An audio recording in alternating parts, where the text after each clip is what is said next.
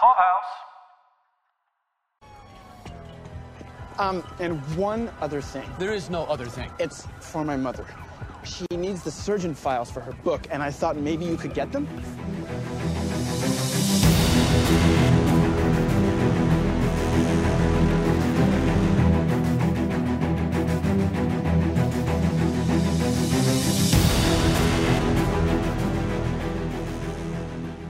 Welcome to the Surgeon Files, your unofficially official Prodigal Son podcast. I am Mike Caputo. I'm Sheila McGann.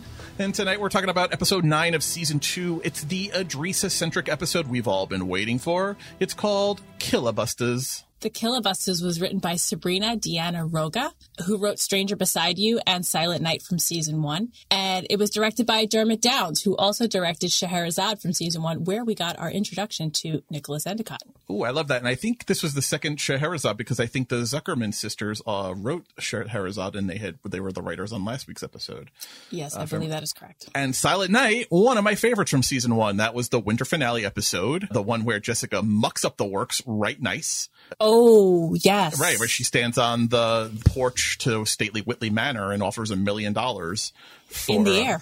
In the air for information on the girl in the box, which is funny because this is another episode kind of stemming from Jessica making deals that will affect other people's lives. You know, the same way, you know, like agreeing to write this tell-all book is kind of potentially a same version of, you know, getting on the steps and bringing all sorts of attention to the Whitley family. I don't know. I'm not convinced it's not going to backfire in a massive, massive way. Yeah, I'm kind of making like that really awkward face. Like, I don't know if this is such a good idea. At the end of our discussion tonight, make sure you stick around because we've got Keiko Karma Sutures Agena joining us again to talk about this very Adresa specific episode. And we go deep on what makes Adresa tick. Keiko is great as always. It was just a fun interview. She's a favorite of mine to have around the clubhouse. And our second timer. We started last week with Frank, and now we've got Keiko returning this week. So big stuff happening here at the clubhouse. And before we get started, you should definitely check out our Prodigal Son Spotify playlist that we've created, Surgeon Files, same as this podcast episode name. It's a little bit of mood music to help you through the days in between episode releases. And oh boy, do we have some songs for you this week to add. I mean, obviously the elephant in the room is we got to find out, is this song on the playlist now?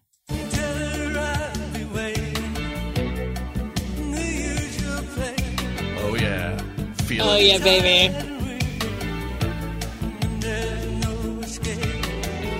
Who can resist this song and Gil?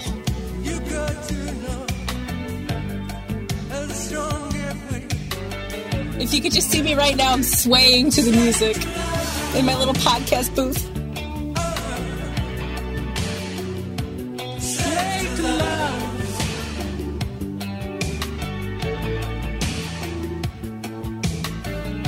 You'll have to see if it knocks out I Feel Love out of the top spot on the podcast playlist. Ooh, a little competition going on there. The show has very specific musical tastes, and I really, really enjoy it. It's definitely music for a certain demographic. You know, you have all these shows, like especially like your CW shows, the shows that are like made for the Gen Z and the millennials. Nah, Prodigal Son firmly making music and putting music and licensing music for the Gen Xers and all of us. Yes, the nostalgia was nigh with that song. Guys, I mean, maybe the most important thing of an episode that had a lot of important things, I don't think we could possibly overlook this shout out from the show. And one other thing. There is no other thing. It's for my mother. She needs the surgeon files for her book, and I thought maybe you could get them? What better product placement for this podcast than to have Malcolm asking Gil for the surgeon files? We all need the surgeon files, not just Jessica. We all need the surgeon files podcast. If I had my way, I would ADR like a really bad impersonation of Tom Paine and just say podcast. So when he says, my mother needs the Surgeon Files podcast and just kind of insert it into the episode. I I'm fully vouching for the fact that was a shout out to us. Yeah, for sure. I mean, listen, we've had Sam Sclaver, we've had Chris Fedak on, we've had Luma Diamond Phillips, and we haven't had Tom yet, but we're working on it. We're working on it, hopefully. You know, I'm sure it was a coincidence, but I'm taking it as a personal shout out. Endorsement. Nope, it feels like an endorsement. I feel like it was a tongue-in-cheek endorsement of this podcast, and you know what? I'm here for it. That clip now lives on my computer forever, and no one can take it away from me. I think we need to have that as the intro to the show this week. Like, instead of like welcome to Pod Clubhouse, I think we need to have, I need the Surgeon Files. That's pretty funny. That's pretty funny. But we had a lot of knots this week, besides our little shout out there. We had, daily affirmation. There was no sunshine. There was no Ainsley. But there was plenty of Idrissa. So this was the Idrissa-centric episode that Keiko Agena was mentioned in during Fox's TCA presentation back in early March. And as promised, this one was very Idrissa-centric, and it was pretty fantastic on a lot of levels, I think. Yeah, I mean, I love when she gets the room to stretch her legs because she's so reliably funny, and she was reliably funny in this episode. When we get more of Idrissa than just punchlines and quips, when she has to say a second, third, fourth line, it always pays off well.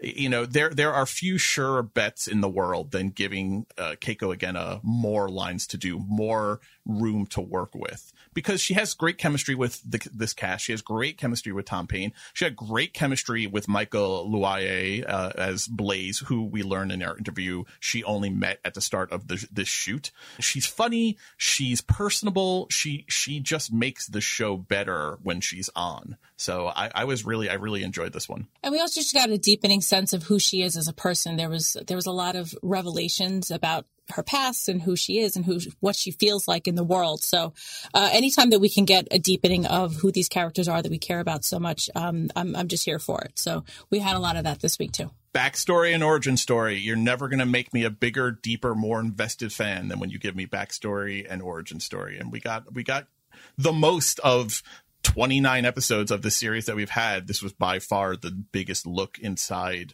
Idrissa, and one of the deeper dives into one of the not core characters on the show. Delved a bit into Danny. We got a little bit more of actually from her past tonight. We really haven't gotten too much JT. We really haven't gotten too much Gil. For as central and core a character as Gil is, we really haven't gotten a terrible ton of his backstory, really. But I feel like we have a really good sense of Idrissa tonight and who she is and what makes her tick.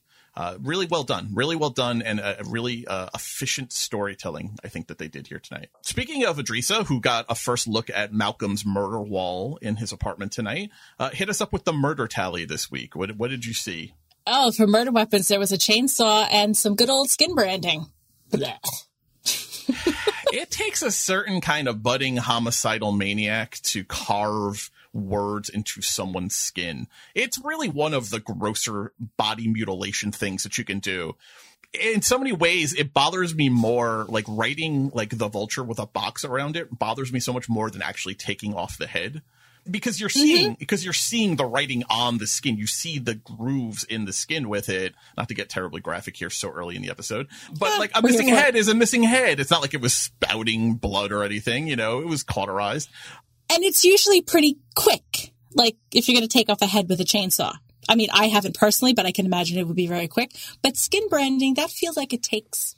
I swear to God, Sheila, you say things on this podcast that if the FBI is not investigating you yet, they will be soon. I am an open book. I think that's where you're going wrong in your criminal mastermind plan. I think you're a little too open. Not. I like that. This is my ruse, Michael. I am an open book. I have nothing to hide, and therefore nobody will look at me. I have the most trusting face around.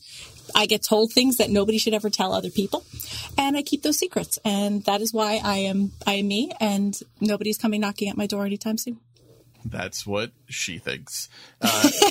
Warrants are being written as we go. But I imagine that skin branding would take a ton of time, more so than anything else, which is also kind of why I found it so disturbing that the shirt was like on display. It was basically like this theatrical presentation of it. It kind of bothered me more than anything. I really like that detail. They've done it a couple times where they've had a killer really make a performance piece out of the murder. It was the episode with the sex dungeon earlier this season where it was a clean decapitation, and it was presented the body was presented almost virginally, and the head was placed back on the shoulders just so, but it was easily removed. I love the performative murder because I think it's interesting. I think psychologically, I think it's a very interesting detail to include. But I think just as art, just watching it as a visual medium, I think it really heightens every aspect of the murder. I think it really heightens the gruesomeness of the murder. You know, if you had just come upon a body that had a torso that had it written in there, gross. Totally, you know, I'm still going to wince. I'm still going to go, ugh. But it being under a pressed shirt that's buttoned up, so you have to reveal it. Right. You have to like open it like stage curtains. Right. You have to undress it. Right. You have like a present. You have to unwrap it. It heightens the entire experience in a gross, disgusting kind of visceral way. Switching gears, as only you can do when you're talking about Prodigal Son. Maybe it's springtime springing, you know, the birds are singing, little baby animals are being born. Where are you going with this? Buds are blooming. But this episode really upped the horny factor in a way we rarely see on Prodigal Son. You know, oh, absolutely. We occasionally see Idrissa talk about bondage or like overtly flirt with Malcolm. You know, we've seen Martin be hot under the collar for Jessica recently, for Vivian, for Dr. Capshaw. But everyone was like horny as fuck in this episode. Yeah, everybody either got some or was on the verge of getting some. Martin is a serial killer locked in a psychiatric hospital and having 1,000 times more sex than I am. That is a crime. Come on, you know? And so they're having sex. You know, Idris is getting it busy in her kitchen on the floor with the hunky firefighter guy. Danny's like, you know, why are you doing this and throwing me out when, you know, she's about to get some with Malcolm? Like everyone, and, you know, Jessica and Gil are dancing to Slave for Love in the garage, like an 80s music video. Whew. I mean, I needed a cold shower after this episode, I gotta tell you. Yes, absolutely. 100%. Even Friar Pete was getting in on the action. Friar Pete, come on. I mean, I totally appreciate being able to smell the sex on someone afterwards, and, you know, but you have some manners. You don't talk about it in mixed company. Good Lord, man. It's like, you know, the first rule of, you know, sex in the mental institutions. You don't talk about it, you know. You know, maybe at Claremont that might actually be the first rule, because they have such backwards policies on who they hire and how things are run there. You know, looking at you, Dr. Potts. Yeah. I have sex, just don't talk about it. That may actually be the first rule of Fight Club at Claremont for sure. Mm-hmm. I don't know.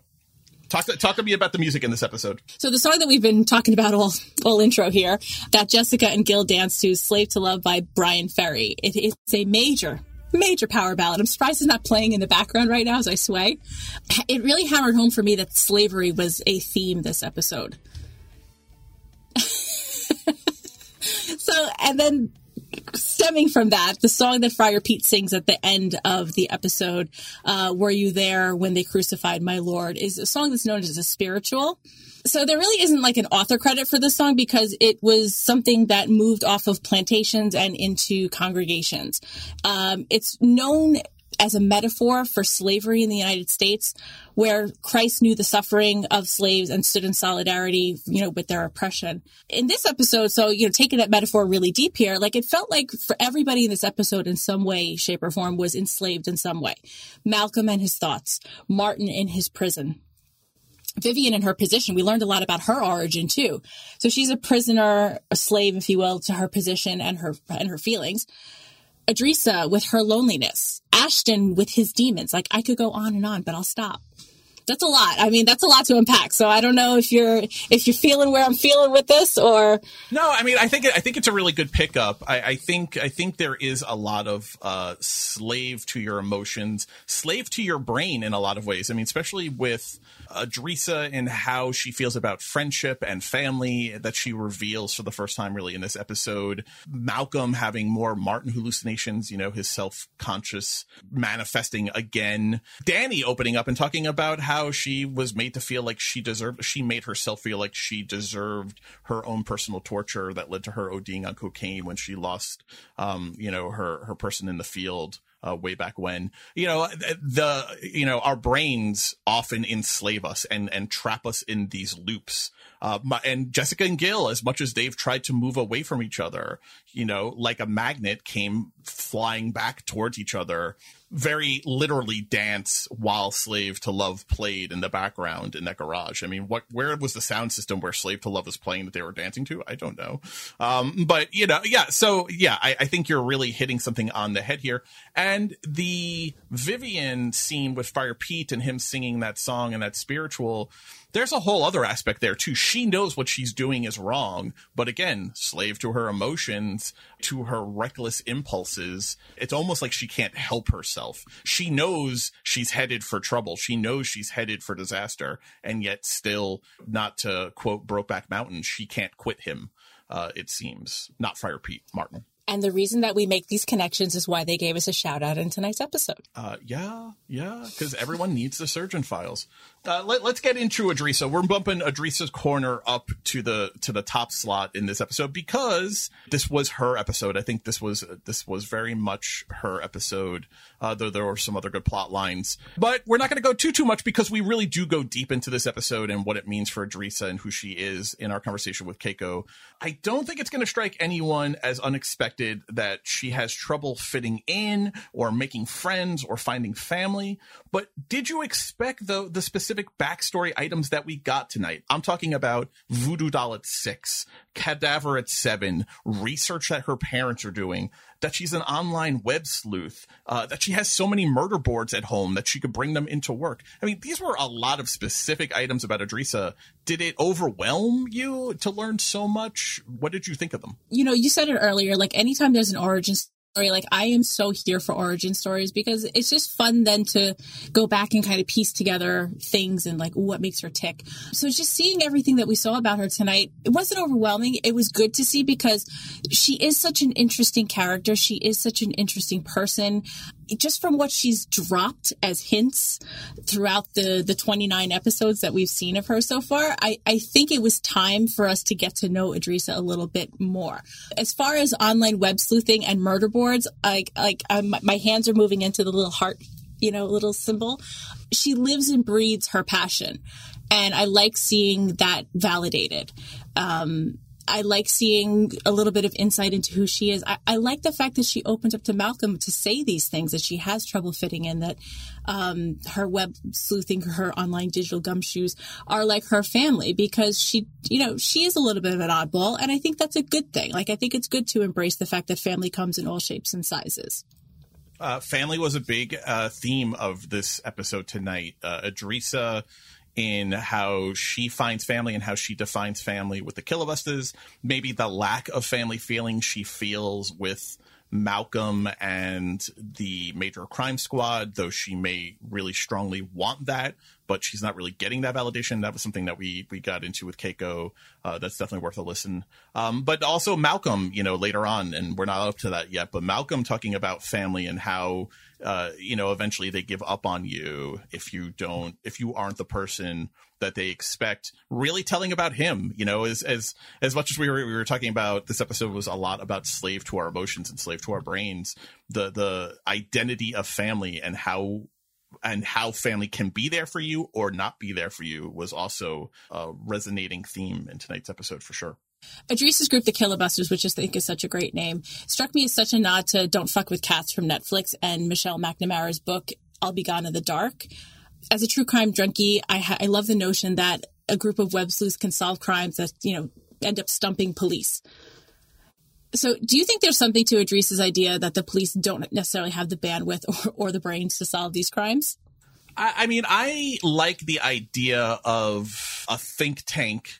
The larger you can increase your pool of resources and life experiences among intelligent people, I think you're always going to improve your odds for solving the quote unquote unsolvable or the coldest of the cold cases, because you get different people from different walks of life who have different approaches to problem. And so they brainstorm and you get the synthesis of new ideas in a different way. When you have the same major crime team looking at the same evidence for a long period of time, you lose the importance of the fresh eyes coming into a case. I think that's something that groups like the Kilobustas and web sleuths online in real life in the show really do bring to the table. I think it's a great asset and benefit. And I like the idea of law enforcement being open to working with them and taking their ideas seriously, not writing them off as crackpots. But yes, there is a very big but that comes with that. Yes. Yeah, I think there's a fine line there, and this episode kind of demonstrated it.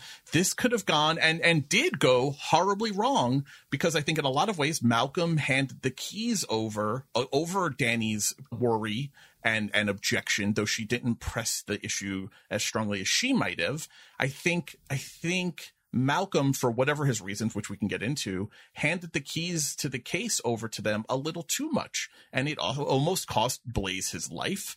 It delayed them capturing Ashton. For other reasons, it also led Malcolm down a bad path of thinking Blaze was the vulture when he wasn't. I think all of those were a result of them being given too much power. And them also inserting, I mean, her pulling a Bright, I think is part of that problem, is that, you insert yourself into the crimes. Them breaking into the house. Okay, well, what if the police needed to sweep that house for evidence that was going to be used in a trial? Those three, web sleuths destroyed that crime scene.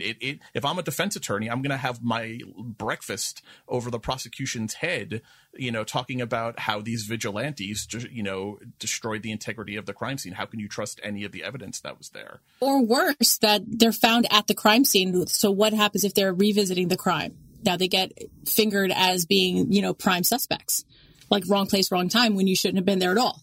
Sure, I care less about them making themselves accidental suspects than I do, Ashton, who turned out to be one of the bad guys. God knows what he did to the crime scene being there. The chain of evidence and being able to take stock of a crime scene. There's a reason why you have like all those little cones with numbers and the pictures. There's a reason why those crime scenes are so well swept and maintained. When you have vigilantes tromping through there without a view to the prosecution of a case, it's not enough to capture the bad guy. You have to be able to prosecute the bad guy, and you're destroying the crime scene and the integrity of any evidence that you're going to find there when you have these people going through there. That's just a practical issue with having web sleuths become so involved in the case. So yeah, there's definitely a difference between being, in the comfort of my living room or my bed, investigating this and donating my hundreds or thousands of hours to this case. But it's another thing to take on the role of a criminal investigator. Like, that's definitely crossing a line from, I'm not going to say fantasy, but from effectiveness into now you're in over your head. This is not where your purview is. This is not where your expertise lies. You've gone from asset to hindrance at a certain point. Thank you. That's where I was trying to go with that. And the Kilobustas do that in this episode. They go from being asset to hindrance.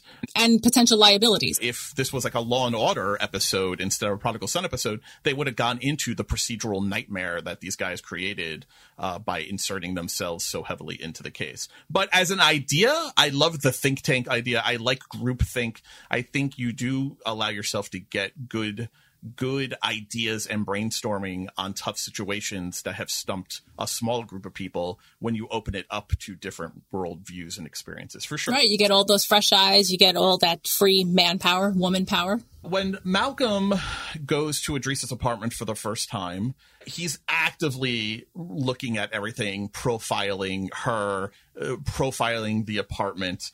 I was so focused on the mailer that they found in the garbage, I didn't really stop to take a look, other than noticing that there were several more murder boards in the apartment. Did anything in her apartment stand out to you significant? There was several more murder boards. I think there was like 2 more that I kind of saw. I did pause a little bit on the screener just to see the different segments of her apartment. Yeah, I noticed that what I imagined Idrisa's apartment to be, a reflection of her mind. There are sections of her apartment that were bright and cheery and sunny. There are paintings that had, different colors. There was like a fuchsia, like an orange painting, a yellow painting. It was brightly lit. So that was like the cheery side of Idrisa. It was also very busy. There was a lot going on, especially in the room that had the murder boards, which was like her living room / office. There was a lot of books behind where the murder boards were. There were a lot of little tchotchkes on her desk. There was just a lot going on. Nothing really kind of stood out in terms of like, an item or things. But, Malcolm was just scanning the room, and the look on his face was just like, wow. There's a lot here. There was nothing specifically revelatory about it, but I just liked seeing this space that Idrisa inhabits. I liked it because of the loft atmosphere, like a large space. It actually, in some ways, reminded me of Malcolm's apartment. It reminded me of Malcolm's apartment as if Malcolm wasn't so fastidious and neat. Which I think is a reflection of both of their personalities. I think these are 2 people who have very busy brains, chock full of things. Idrisa has less of a filter on the items in her brain, which manifests itself in a very crowded apartment, but in a large space with a lot of stuff taking up and everything being seen. Like, she's not hiding things. She has everything out in this very crowded apartment. I think Malcolm, also a very busy brain, lives in a large open space like his loft apartment, but he has a brain wired for secrecy and keeping things under tight lids, in tight cabinets, in tight boxes. And so you don't see a lot of mess in his apartment. Not that it's not there, but it's very much under lock and key. So I thought it was actually a really nice comparison of how these 2 live, and how it's a reflection of their brain and how they present themselves to the world. I also like how she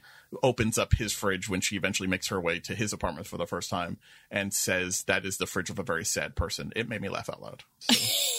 It was the fridge of a very sad person. There was like olives and like, I don't know. I mean, my fridge looks very similar Pellegrino? to my fridge.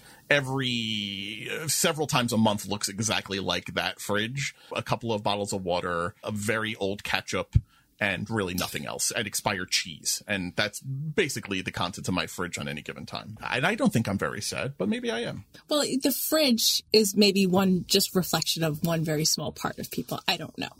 But she fixes it right away. She goes, we'll get takeout. And so Idrisa drops this very offhand line to Malcolm, being jealous of her time with Blaze. Do you think this is imagined, or is there some jealousy-related aspect to Malcolm focusing on Blaze versus, say, the real bad guy, Ashton? I thought about this a lot, and because I was curious, because I don't think Malcolm has romantic affection for Idrisa. Certainly not the way she has for him. But I do think he sees Idrisa kind of as his kindred spirit more than anyone else's. And I think it's kind of revelatory for Malcolm that there is this whole other side to her life of people that are like her and that think she's cool and that look up to her in the way that maybe she looks up to him. And I think that does throw him for a loop. I think it does affect his profile. I think unconsciously, maybe more as a protective friend, maybe even more as a big brother versus sexually or romantically. I think he does focus on Blaze as the suspect because of the attention that she's getting from Blaze. Because think about the scene where him and Danny are in the HQ room, their workroom, and they come around to Blaze. It ends with him specifically saying, and he's on a date with Idrisa right now. You know, that, which is the scene where she's telling him that, you know, I bite, you know, so why would Malcolm know that necessarily? You know, it's almost like the whole profile leading up to, and she is out on a date with him right now. It was about the fact that he was thinking about that Blaze and Idrisa were out on a date. And so all of the pieces kind of fell in together, because you could apply almost all of the same pieces that he links to Blaze as to Ashton. And in fact, that's what they end up having to do when they realize that they got the wrong guy initially. Yeah. So I think it definitely does affect him. I don't think he would ever admit it. I don't know how consciously he's working on that level here, but I think it definitely did affect him. How about you? Am I making too much out of a molehill here? No, I think there's something to his focus on Blaze, because I was wondering again, I'm like, I came back to this. I'm like, how are his profile skills this episode? I'm like, they were spot on. They were just on the wrong guy. And that's where I was kind of coming at this, wondering, because it's like, he had everything right. He just didn't have the right guy. And I was thinking maybe there was this like blinder on that, Idrissa. And I agree with you 100%. Like, he doesn't have a sexual connection to Idrissa, but there is this similarity. They are of a like ilk, if you will. Like, the two of them are very similar. They're kind of oddballs. They don't necessarily fit in the same way, but they are very respected for what they do. So there is this connection between them. And I think genuinely, like, they just get along very well. So I think that it was maybe an unconscious bias towards Blaze. That's a very good way. Unconscious bias is exactly the phrase I was looking for. Thank you. You are welcome. That's why you pay me the big bucks here. But I just feel that, I think the profile was spot on. So like, kudos to Malcolm for, being 100%. But I just think that bias in his mind of maybe focusing on Idrissa and like her being sort of like the one in the spotlight, I think is very jarring, because she's not necessarily the one to be like the star of the show, where, there was this very almost starstruck kind of quality to Blaze's reaction to her. So yeah, I think there was definitely a level of jealousy, but not in the traditional sense. Did it surprise you that Idrissa, this woman of science, this medical examiner, follows her horoscope? Or do you think that maybe she just happens to see, she reads her horoscope lightly and just seizes on the days where maybe her cosmically sanctioned romance is mentioned? I don't necessarily feel that the common sense Idrissa would be following her horoscope, but I think maybe lonely, not fitting in, wanting to have a partner, wanting to have a connection, Idrissa might be looking for the cosmically sanctioned romance. I agree. I think she's desperate for human connection on that next level. I think the Kilobustas, up until meeting Blaze, Mr. July, and how funny is that too? He's a firefighter, right? Firefighter calendars and stuff. And so he goes by Mr. July. Very, very funny. And big shout out to Michael Luaye. I'm a big fan of his.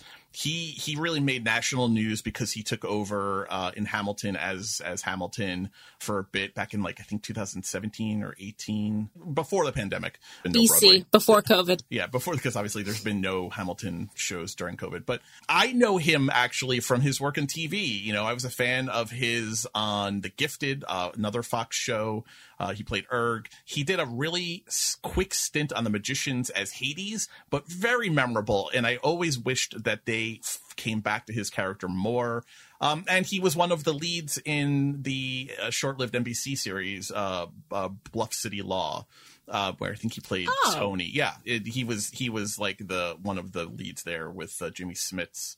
But yeah, I'm a big fan of his. I think he is a very charismatic personality. I think he holds the camera really, really well. He's a big personality that I think Keiko says we're not going to see him again in season 2. But if that relationship continues, I do hope we get him back in season 3 in some kind of recurring capacity, because he's a guy who definitely doesn't get to work nearly as much as he should, because I think he's fantastic. I agree. I thought he was fantastic on screen with Idrissa. We get another visit from Martin the Hallucination tonight. This manifestation of Malcolm's self-conscious that was last seen while he lay dying in the elevator shaft, several episodes ago.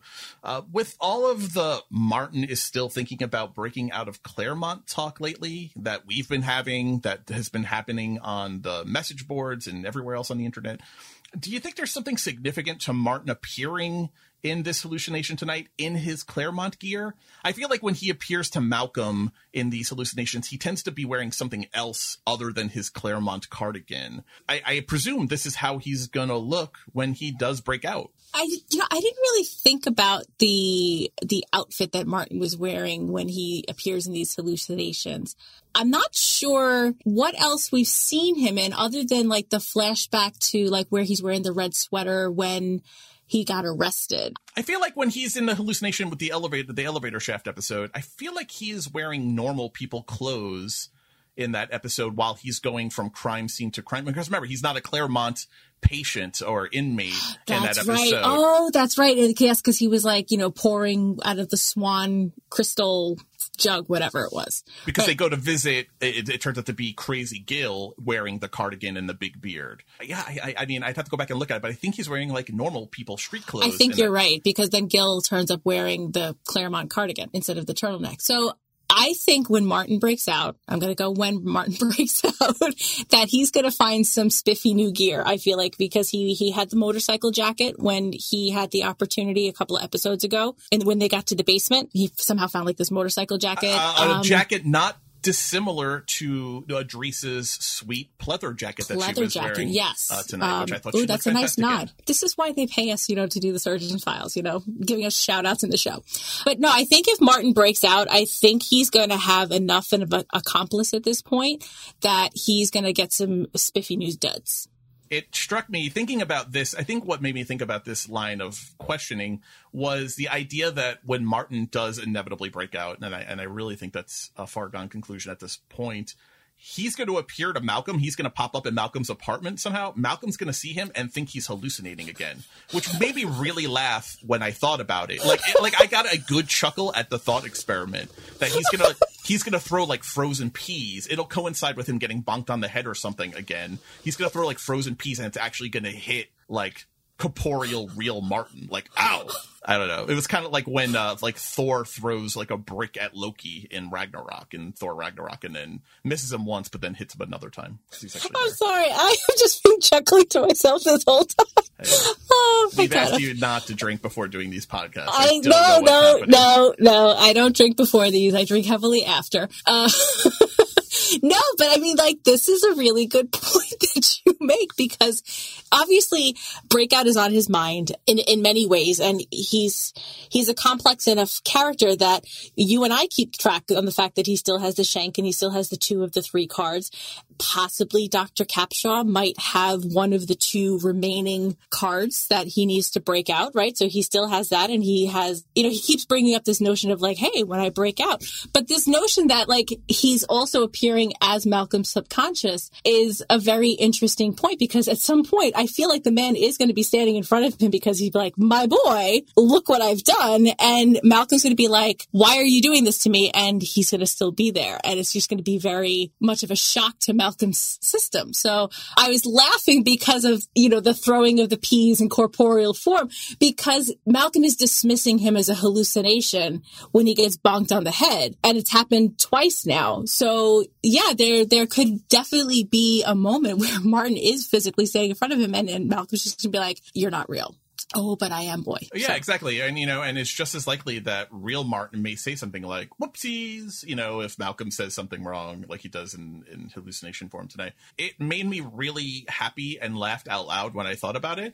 But man, it's going to really fuck with Malcolm when that eventually comes to pass. And I'm not even saying maybe come to pass. I really think it's going to happen. And that is exactly 100% the first destination that Martin is going to have. He's going to go to Malcolm, because Malcolm has proven that he can keep secrets. He can be trusted. Malcolm is the most emotionally distressed of the Whitleys, but he's also proven that under stress, under the gun, quite literally, he's able to perform. So I feel that Martin would lean on Malcolm when he does break out of Claremont. I know that you had talked about this very early on in the season, and I am definitely on board with this theory. There's too much that's happened to make me, definitely believe that this is like a subplot, or at least a subcontext in Martin's mind. And Malcolm will be the first stop on his magical mystery tour. So I love the fact that you called him Martin the hallucination. So I'm going to keep using that. Because I keep saying, I realize why I keep saying self-conscious. Actually, I mean subconscious, and I don't know why I keep saying self-conscious. Obviously, I mean subconscious, just people listening, yelling at your thing. I mean subconscious whenever I say his self-conscious. I don't know why. It's been a long day. But Martin the hallucination is more fun anyway. So let's just go with Martin the hallucination. Absolutely. So Martin the hallucination, he's still preaching to Malcolm to come clean to Danny, insisting that she's different than everyone else. Did it seem like Malcolm was more receptive to Martin the hallucination this time around? it was one of those things where his subconscious really came at him at kind of a crucial time because he's having a problem with Nat's death, plunging. Though, to be fair, he tried to help her, and I disagree with him here. I think he's remembering things wrong from how they actually happened. He really did try to save her. She's the one who chose to fire her gun at him and causing herself to fall and impale herself on the anchor spike. Pause. She's the one who paused, and she wanted to, make it harder. Yeah, really. I mean, I think he did everything he really could have there. So I think he is being unfairly hard on himself, which is what I think Danny and Gil in real life are saying, and I think that's what Martin the hallucination is saying also. But I think because he's at this low point, because he is blaming himself, I think he is receptive to the idea of, I need to talk to someone. And the elevator shaft experience and what he went through with hallucination Danny, and then real life Danny, was I any different?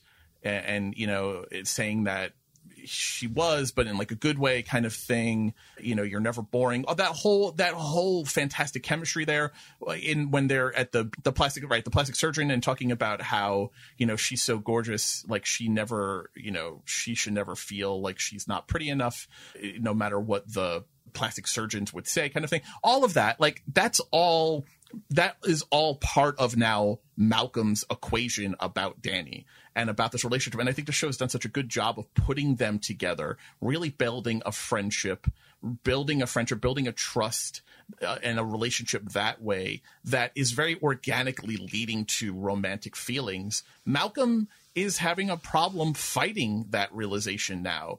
And one of the key things about when you love someone, when you want to be in a relationship with someone, is sharing the good and the bad and being able to confess to them, knowing that they're not going to judge you, that they're going to hug you and accept you for who you are on your worst days. Malcolm needs that, and he knows he needs that. His subconscious is telling him he needs that.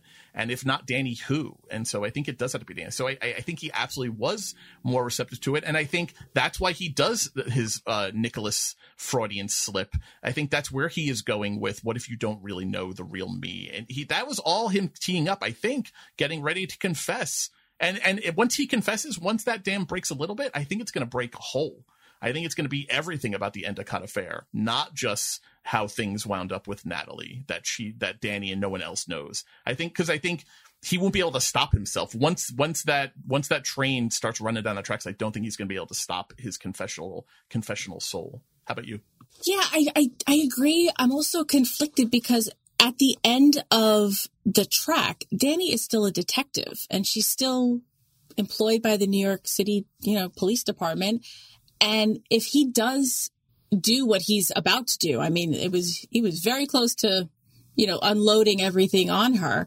I'm just wondering how she would react to that. I just don't, my TV watching self can't predict where that was going to go or how she's going to react when she finds out. Well, I think that's a good question, though.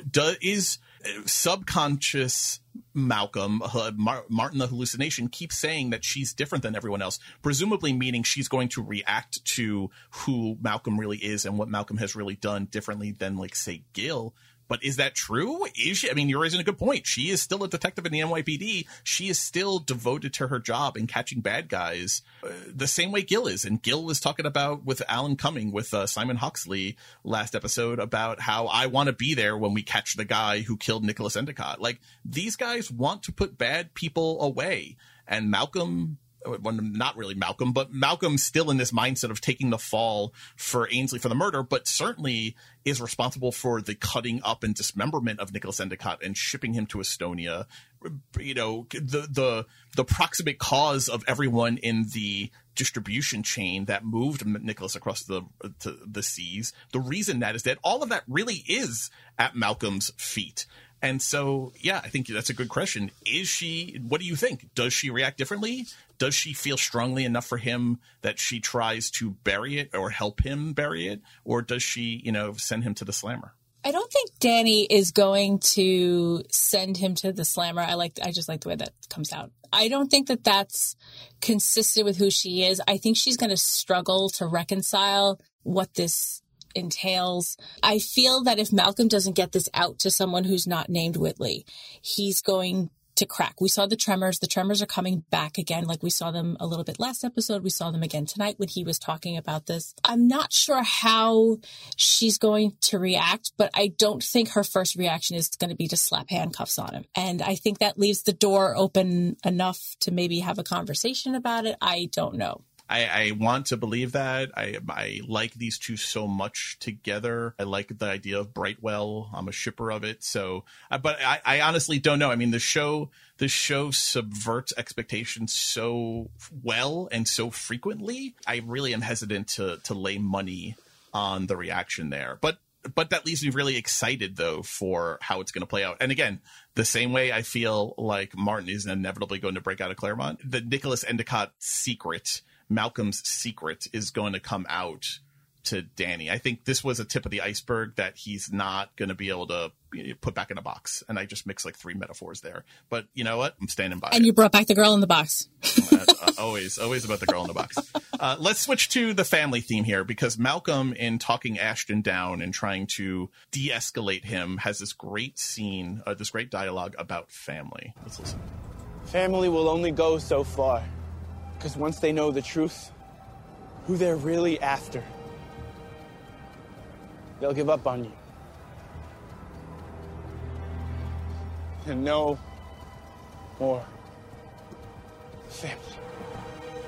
No, she'll never let me go.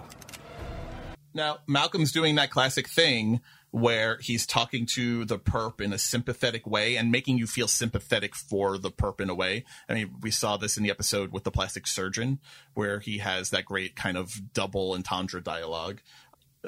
So he's talking about himself also. So my question for you is, does this clip reveal Malcolm's biggest fear about losing his family and losing people like Gil and Danny if they knew the quote-unquote real him? This is what I struggled with, because his family knows what he's done, right? So Jessica and Ainsley know what he's done, and they don't really know what he did to get Endicott across the seas. They don't really know the grisly details. I think Martin is the only one who really knows. And while Jessica knows he helped cover up Ainsley's killing of Nicholas Endicott, I think there's another level there of, I sat over him and dismembered him with a bone saw in your living room. That's a level of what I really did that I don't think they actually do know. And I can see where he's a little bit worried about that. Right now, he's a white knight for them, saving his little sister by covering up what she did. The actual details, though, I could see where he'd be worried that would be a whole other thing. So that's actually really interesting, because if they haven't really pressed on the details of what that looked like for him, then maybe he is terrified that if they find out what he did and who he really can be, not that who he really is. I think he's a complex enough person that he's going to have different facets to his personality. But the fact that he's capable of that, it might drive a wedge. You know, Martin leaning full into that my boy stance. But also I think that, if Danny and Gil knew the real him, that would just be the end of a lot of things for him. But I also took it in a different way, that maybe this is him saying that, like, you know, Ainsley, that if she's done a lot to him this season, where he's getting to the point where I don't think he can forgive her anymore. So like he knows what she's really about, and he's seeing what she's doing. And maybe that was him also out loud verbalizing the fact that he's losing his control on things. He's losing his control on his family. And also, if he lets his secret out to a Danny, to a Gil, he loses that family too. I think this monologue is specifically, right, because this is after he's had his Martin hallucination. So I think he's really actively thinking about losing Danny here. I don't even think he's thinking really about Gil. I think he's thinking about Danny and what he's doing a cost benefit analysis in his head of what telling her the truth and unburdening his soul costs him in terms of that relationship that I think he cherishes. And I think he cherishes more than maybe he even realizes he cherishes and is increasingly attached to. So I think he's doing a cost benefit analysis in his head while he's talking to Ashton here. But I to your point about Ainsley, I actually don't think he is at a point of where he can't forgive Ainsley. I think he is increasingly unnerved by what Ainsley can do or may do. The thrill of the kill, that aspect of being a serial killer, I think he sees that aspect of Martin in his sister. I think that's his biggest concern about Ainsley. I don't really think it's so much about forgiving her, because again, so much of why she is the way she is because the truth was withheld from her. And I think he sees that now a little bit. But I think his pressing concern with Ainsley is much more worry and fear of her. I think he is worried about her being the profiler in him especially is worried about the budding homicidal maniac serial killer that she may be, sociopath that she may be. I think that's his really pressing concern for Ainsley. I want to see more of them because we really haven't seen these two alone together since she revealed that it was a pig blood trick and he broke down crying about what he's done. We really haven't seen them alone together, and I kind of want to get back to that before the end of the season. I hope we get back to that before the end of the season. And I feel that isolation is intentional at this point. With 4 episodes left to go after tonight, I think we're going to start getting our pieces into the final chessboard places where they need to be for episodes, 12 and 13. And I think Ainsley not being in tonight's episode is very much a part of that, to give some cooling off period time, so that when she comes back, it's going to be in a really dramatic way with her relationship with Malcolm. Since we already brought up Danny a bunch, I want to skip Martin for now and come back to them. Let's go right to Danny, because I think her storylines this week very much dovetail with what Malcolm was going through. Of course, she has that big scene where she opens up to Malcolm in the car, which I want to play right now, when I'm calling the Face Your Trauma scene. Cocaine helped not feeling, not thinking, until I OD'd. And when everything went dark, all I could think was, I deserve this. I'm sorry. I don't want your sympathy, right? I want you to listen to me. Trauma doesn't just disappear because you want it to. You have to face it. But you don't have to face it alone. Man, that scene, just like when the show gives Keiko room to breathe, she always brings home the bacon and really just scores.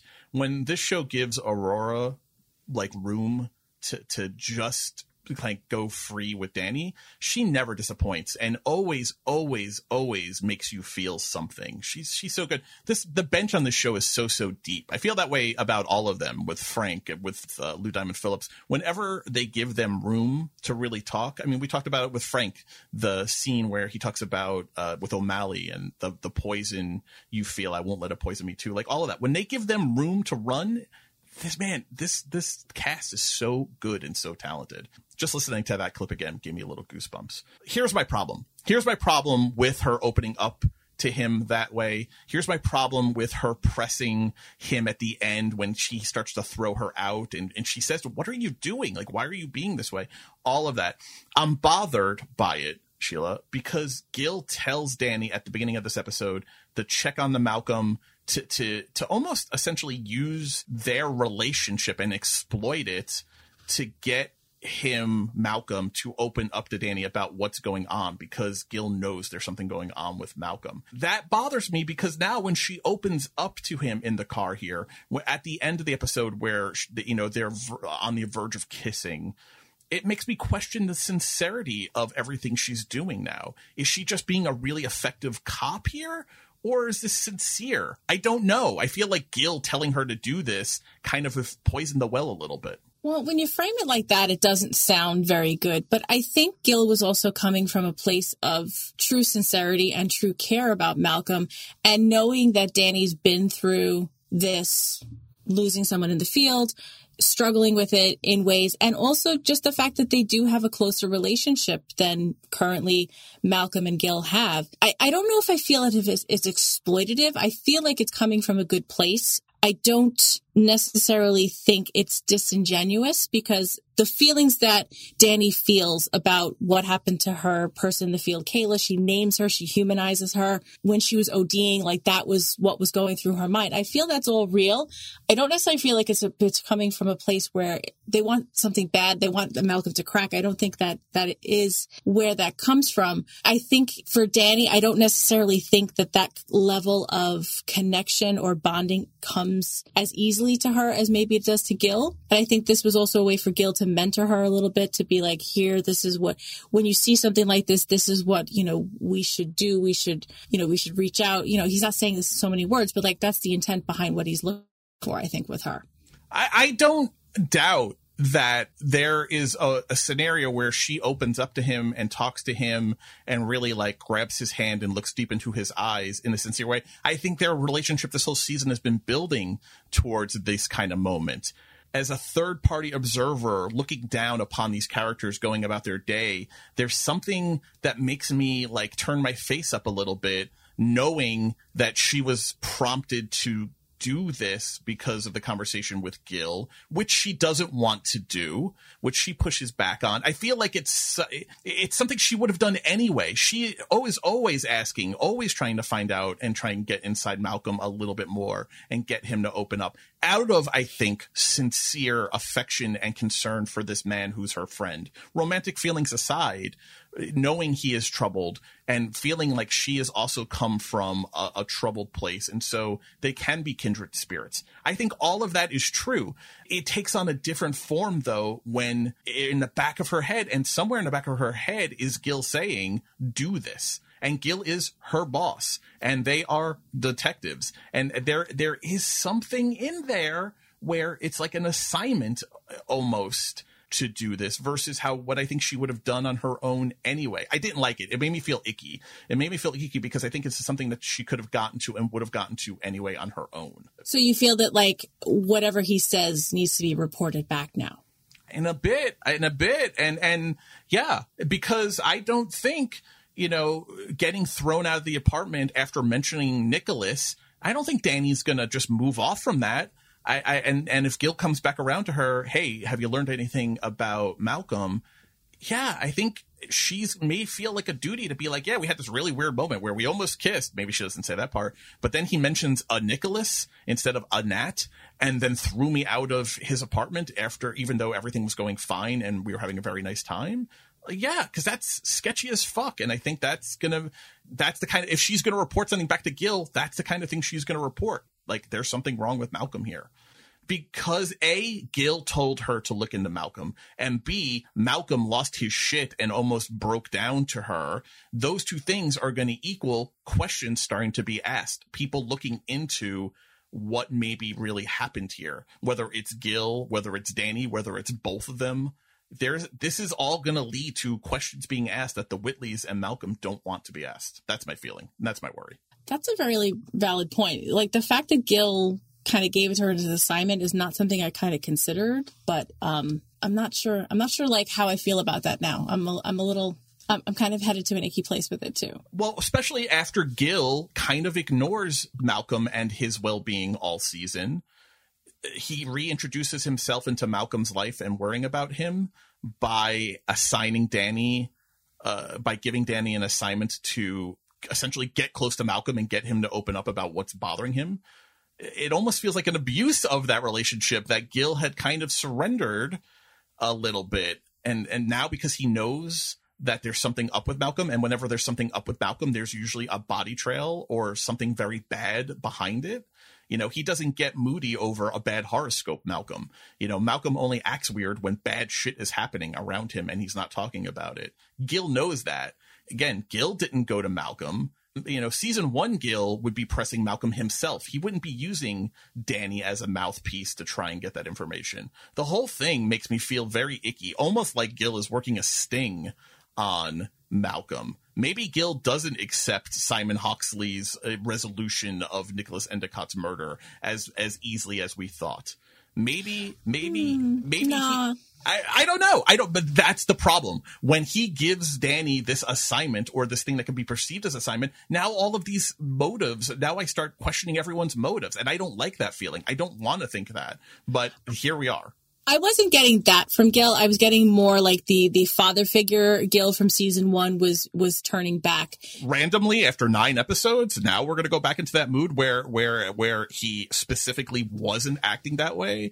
The first 8 episodes? No, I feel like there's been a thaw with Gil that happened. You know, I guess he's kind of giving up the Whitley ghost, thinking that they're cursed. He turns back to Jessica. I think he turns back to Malcolm. I think he's had enough time to think, and he's thinking about what's important to him. So I don't disagree with any of that. Then I also disagree with it because this door has been opened. Why? Why did he have to go tell Danny to go do this? Why? Because now it makes me question everything. You know, I don't know that Santa's real. Like, what the fuck is happening? Like, I'm questioning everything now because he has this icky moment. Now, to his credit, when Malcolm comes in and is like, what are you guys talking about? He hesitates. He thinks about lying, and then he says, we're talking about you. So that makes me feel better that he was honest. I would be freaking the fuck out. It would have been the lead item tonight had he lied to Malcolm, because I think that would have confirmed all of my worst fears, that he's like looking at Malcolm like a suspect or something that needs to be solved versus just fatherly concern. But I'm very bothered that he gave his mentee, right? They've established that Danny is a mentee of Gil's, going back to the beginning episodes when he's in the hospital and then in rehab. And now he's kind of given her an assignment, and I don't like it. I don't like it. It makes me feel very icky. I hope I'm wrong.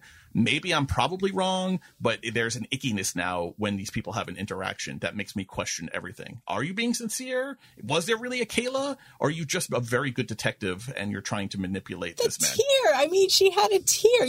Okay, wait a second. Do you need a hug or something? Because like, I'm usually the really cynical one, and you're usually the one talking me back from the ledge going, you're crazy. No, not at all. But I think it's a wrench that is now in the works that you have to at least look at and consider. Before we get to Martin and then we get to our interview with Keiko, after Malcolm throws Danny out of his apartment, he turns back to the hallucination and he yells, "Why are you ruining this?" And now the Martin the hallucination has disappeared by that point, as Martin the hallucination is wont to do. Why are you ruining this? What does that mean? Is he talking specifically about his life? Is he specifically talking about his relationship with Danny? The possibility that there was a kiss there and a romantic side?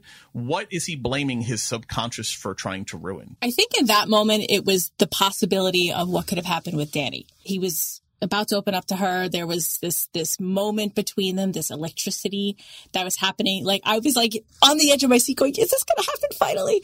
And then the whoopsie happened, right? Yeah. So I think it was in that moment, it meant that. But on the larger scale, I think Martin the hallucination is literally like just there just to irritate Malcolm, just to remind him that there's so many bad things that Martin can manifest for him. But I think in that moment, Martin the hallucination was really just for that moment. What about you?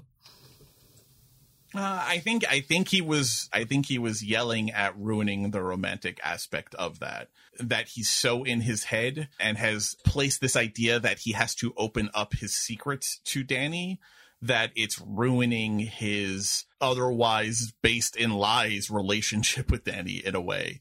You know, the prospect of being with Danny based on the version of Malcolm she knows versus the version of Malcolm that really is. That's what I think he's yelling at his subconscious for trying to ruin. Let me be happy with her based on the fantasy version of me that she knows that I've presented to her versus the guy who cuts up body parts and sends them to Estonia that I almost accidentally just told her. I think it's one of those things where his subconscious literally got in his head, as funny as that sounds.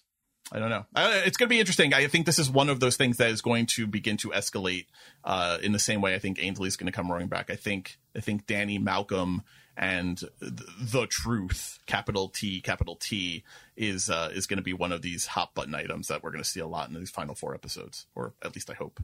So let's head over to Claremont, because there was a lot of, as much as there was Adrisa stuff in this episode and as much as there was Danny Malcolm stuff in this episode, I don't think you can downplay how much movement there was in Martin and Vivian Capshaw tonight. The episode starts with Martin seeing Vivian for the first time, presumably since she was in his room kissing him. And he does this adorable thing where he kind of like slicks down his hair, and he looks like a boy who's like seeing his teacher who he has a crush on for the first time, kind of thing. Like, I want to look handsome for her. How cute is that, for one thing? But right away, it goes from cute into kind of like hypersexual. And they have this great conversation in this scene about lack of judgment and how good times can result from it. Let me play this clip. Oh, Dr. Capshaw? Not now. I just have a... I said not now. Vivian, please. Don't call me that. Sorry, but I cannot stop thinking about the other night. Neither can I. It was a mistake. I never should have. It was a colossal lack in judgment. Well, most good things are. Look, I've made bad decisions in my life. Kissed the wrong man, trusted the wrong friends, but all of that is nothing compared to what I did with you. It meant a lot to me, too. Is Martin right? Are the best things in life, do they typically come from colossal lack of judgment? Yes. I think in order to get some of the good things in life, you have to take risks. And sometimes risks involve you saying to your judgment or to your better angels, you know what, we're going to take a pause here and we're going to try this. And if we don't die, then, we knew it was a good idea. I mean, I really like how assured Martin is in his feelings and what he's doing, because he really has nothing to lose, right? He is a guy who is in prison in this psychiatric hospital, criminal ward for being a serial killer. He's got nothing to lose, so he can be very assured and definite in his feelings. And on the other side, you have Dr. Capshaw, who has a ton to lose, but is wrestling with her feelings. And I think these two are doing a really good job of him just being the stalwart of, come on, we're going to have fun. Come on, let's just do it. I know what I feel. You know what you feel. Come on. Like a real devil on her shoulder kind of thing. And I like that she's vacillating back and forth. I like that she's got a struggle. Yeah. Yeah. Get away from me, you disgust me. But then she's also in his room at nighttime, kissing him, looking for the suture scissors. Well, I come back to the fact that you kill 23 people, but I'm here in your room. That's a very stark contrast. For sure. I mean, well, in this episode, you have her restraining him because he's pushing her buttons, but then, they have sex later on. She's struggling with her feelings. She's vacillating. She feels very strongly in a couple of different ways that are pulling at each other. I really like that. I like that character struggle. And I think Catherine Zeta-Jones is actually doing a great job of playing it on the screen. Let me play this clip because this is the other big clip that I like, these two talking about dignity. This electricity we have is what all great love affairs are made of. No. It's what true crime podcasts are made of. I'm not risking my life, or my job, or my heart.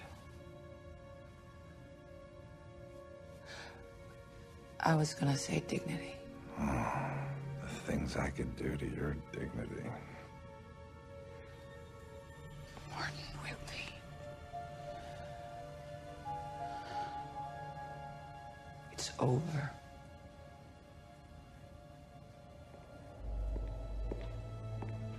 We'll see about that. Oh, there's such a sinisterness, but also super sexual aspect to not only her saying, Martin Whitley, and then saying it's over, but him saying, we'll see about that. It's so double meaning, double entendre, it's charged.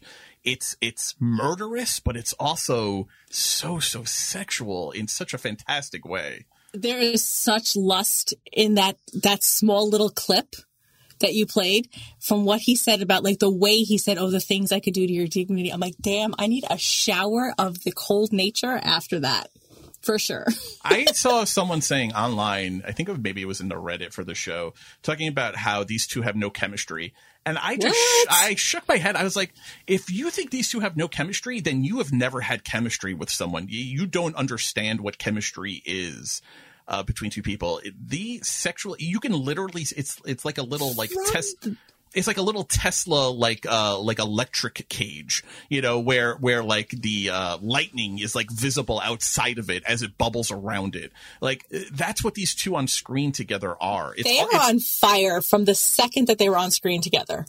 Yeah, it's so hot. Like every single thing between the two of them, even when she's being repulsed by him, like that scene where she, the most breathy way possible, talks about, you know, says his name, Martin Whitley. Like, holy shit! Like, woof! I have to put a blanket over myself to watch this episode. It's ridiculous. I'm sitting there fanning myself. I'm like, oh my lord, did it go up 5 degrees in here? Giving me the vapors for sure. I have to go find whoever this Reddit person is. Be like, I'm sorry, we have to talk about chemistry. Let's give you a lesson in this. But I do have a couple of questions about Martin's Vivian fantasy, which was amazing. Why were her eyes green? I don't know. What a weird... Did you notice it? I didn't notice it. Not until your notes. I didn't notice it. But the whole thing, that's not the kind of storytelling this show has ever done.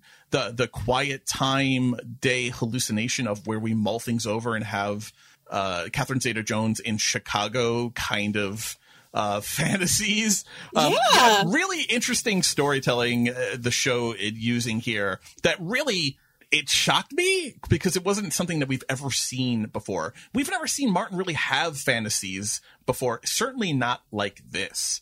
Other than like the Jessica when he breaks out of, you know, Claremont and you know, it tunnels into his office. Right. Which has which had the consistency of like a dream you would have.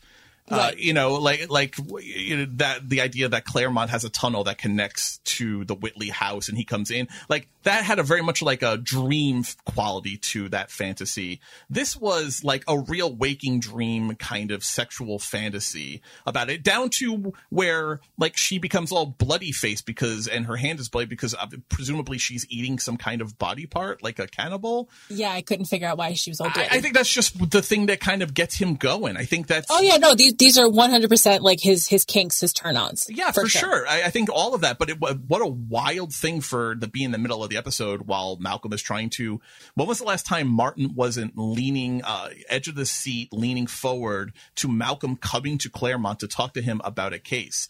Malcolm has to like, you know, over here, stop having your sexual fantasy in front of me to get him to engage. And even then, you know, I'm used to Martin making great pronouncements, great insights about Malcolm's cases in a way that makes me go, aha! He doesn't even present it that way. It's just kind of like, yeah, he's going to trigger and he's going to escalate now. And now that he's done it once, he's going to do it again because he can't keep a good man down. But really flat for Martin. Martin usually has a lot more panache and bravado when Malcolm is involved and he's trying to work a case with his boy. He's so disinterested in all of that. That's the level to which he is ensorcelled by Dr. Capshaw here, is that he can't even get excited for Malcolm being there, bringing him a case.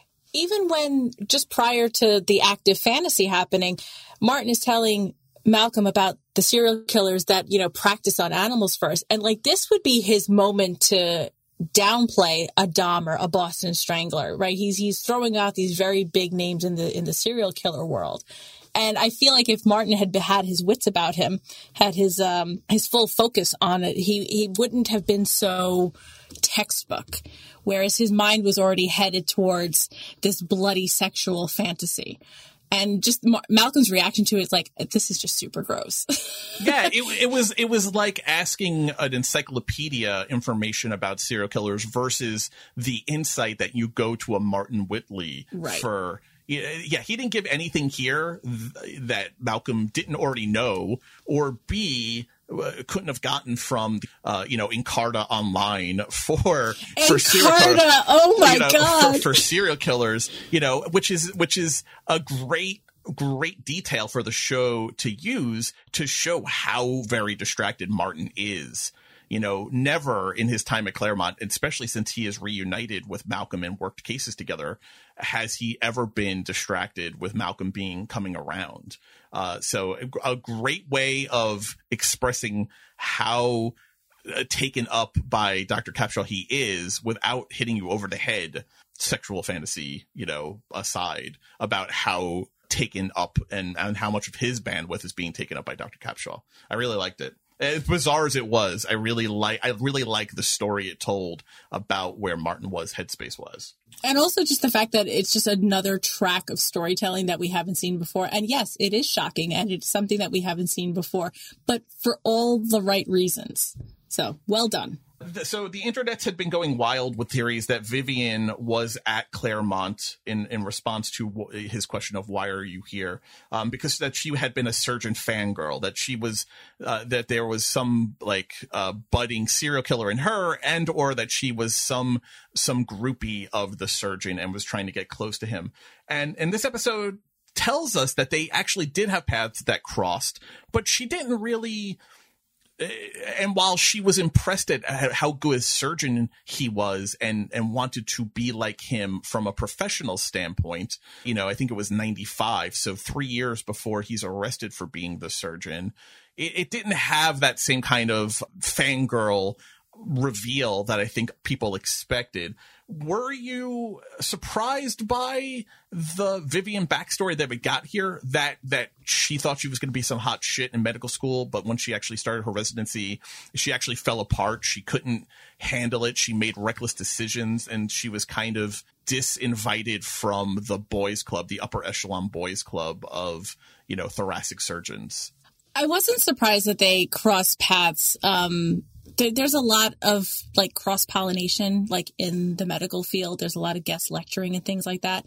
And somebody who is as renowned as Martin was at the time would have seen a lot of medical students just through his normal practice. So it didn't surprise me. Dr. Capshaw, she sounds to me like a New York girl. So I imagine that it all been sort of kept in the family locally, so to speak. So but also the fact that she opened up to him to say that, she was deemed reckless and that she wasn't welcome in the surgeon's club. It was a little surprising that she allowed herself that level of vulnerability to let him see sort of the flaws that she has within herself and maybe why she ends up throwing him out of the infirmary so often, that she maybe doesn't want to gain some of that criticism. There's a joke that surgeons, their ABCs of being a surgeon is abuse, belittle, and criticize. So I think that she doesn't want to invoke any of that from Martin. And I feel that her telling him this is something that we touched on a little bit earlier, that when you want to get into a relationship with somebody, you show them the good, the bad, and the ugly. So the fact that she went down this path with him is her way of opening up to him and maybe saying the unspoken that she's into him. And I don't know if it's necessarily, I don't think it's been a fangirl thing. I don't think she ended up at Claremont because of Martin. I feel that her recklessness, her reputation maybe just fostered the fact that she was not unemployable, but limited employment. Right. I agree with you. And I think even going a step further, what we didn't hear tonight were some incidences of that recklessness. I think there's probably some poor choices on the operating table that backfired on her, that her peers deemed unsound. I think when we learn more about her, if we learn more about her and her recklessness that actually led her to being here, because there's some 23 years between when he speaks at her medical school and where we are now, I think we're going to hear that there is maybe a trail of bodies from her operating table that led her here. Not that she was a bad surgeon, but that maybe she went for the gusto and it backfired on her in a way that it never seems to backfire for Martin. That Martin can do outrageous surgery things and it always seems to work for him. And when you listen to him tell tales from his time as being an actual surgeon, not the surgeon, he always came out on the other side, no matter how irreverent his approach was to the surgery. It seems like when she tried the same thing, maybe it didn't work out for her. And so that's how she winds up employed at Claremont, whereas his ego led him to becoming a serial killer imprisoned at Claremont. Not reckless, but both making decisions, trying to show that they were the best, that led them on two separate paths, but wound them up at the same place together, almost like kindred spirits themselves. I think she was also probably trying to jump the gun. Like, you need the experience, you need time and experience in order to get to the point where Martin was, or any good surgeon. You do have to kind of, go through that school of hard knocks. She was maybe trying to circumvent that a little bit, and it backfired on her. I like that too, that she was trying to take shortcuts, which also definitely goes with the personality of recklessness. And it definitely goes with the kind of personality of someone who can be taken in and fall in love or fall in lust with a Martin Whitley, maybe become the Bonnie to his Clyde, like I'm convinced is going to happen, and help him break out of the prison. I think there's a really short trip between being a reckless person who wants to take shortcuts in a profession that requires you paying your dues over a long period of time, and being an enabler of Martin and whatever Martin's plans are. I think that's a really short trip personality wise. So I'm excited to see where they go. Again, I'm really excited where we go with this in the final 4 episodes in this storyline, because it escalated so quickly, but in a way that I find totally believable. Like I buy it. I get there because I think their chemistry is so strong. When you know. And I think these two just melded on each other, that they knew from the get-go. Do you think having Martin restrained was part of Vivian's plan to get him all alone in the infirmary? I don't. I like that idea. I see where you're going with that idea. I think her having him restrained was just part of this struggle she has with him, where she pushes him away and then pulls him close and then pushes him away again, because I think she is struggling with her emotions. And he's being a right dick to her. He deserved getting restrained down. I don't know. There was like a hint of a smile, Well, I think as part of this is, I think she's a little bit of a masochist. I think she is someone who's also into a little bit of bondage. I think she's someone who likes to tie up their partner in, all 4 limbs to a bedpost and have their way kind of thing. I think she's a little bit into that, a little bit of the dominatrix. I think is part of her personality and part of her feelings about control. I think her ideas about control and being in power are very much wrapped up in her sexuality. So when she smiles with him being restrained down, I think there's probably a little bit of that that's sexually exciting for her. That's what gets maybe her motor going later on, that leads to them having some really quick sex in the infirmary. So I think Martin was definitely going to motorboat her. I mean, God bless him. God bless him. Especially, I guess she does take his restraints off, but I'm kind of surprised that she removes his restraints. There's a little bit of of the profile I have for her where she keeps him restrained and, frees him, the body parts that need to be working, kind of, takes what she wants from him while he's restrained down. Not that he wouldn't be into it, but just, again, a little bit of that power play and a little bit of the dominatrix aspect of it. So a little bit of a follow-up then. So Martin is definitely a man who gets his passions inflamed with strong women. So did it surprise you that he actually tries to get Vivian to then forget about him? I did, because it seemed really sincere to me. It didn't seem like a play to me. It seemed like Martin actually, I think this is part of the growth cycle that we've seen for Martin. Martin actually not being selfish here. I think he is trying, I think he cares enough about her already that he doesn't necessarily want to make the same mistakes like he maybe did with Jessica. Because I didn't think it was a ploy. I really didn't. I really think it was a sincere, I'm only good for nightmares, not for what you deserve. But of course, that only turns her on more because she comes back with that great line of, you have no idea what I dream about. I mean, Lord, let these two just have sex. They need to. I mean, just the world needs them to have sex at this point, I feel like. So, how about you? I mean, I think it was a really sincere ploy, which it did surprise me, but I think it was a great testament to how he feels about her now. He definitely has these moments. He's had these moments with Jessica too. Maybe not so candid where he's, telling her to forget about him. He's just the stuff of nightmares. But since we've been running with this crowd for 29 episodes now, I feel that he's been this kind of vulnerable, sensitive person a time or two with Jessica. I'm not exactly recalling. She was in Claremont with him and he was talking to her. But he's definitely got this side of him that's just like, reality sets in. It's like, I'm in here, you have a life, and I have no future. So I like the fact that he was as honest as he could be with her, which only seemed to inflame her more in a good way. Like he definitely aroused her passions by saying that. So I'm glad that this is Martin's arc, that he's being a little bit more self-aware that he may not be the best fit for somebody who is not within the walls of Claremont 24/7 like he is. Yeah, I think that's a good take. And I think I definitely agree with it. I want to keep Gil and Jessica to the end of the episode for the wrap up, since we don't have an Idris's Corner. So with that, I think we're pretty much done with this episode breakdown. So we should get to our interview with Keiko Agena, which I hope you guys stick around and listen to. It's fantastic. And it's coming up right now.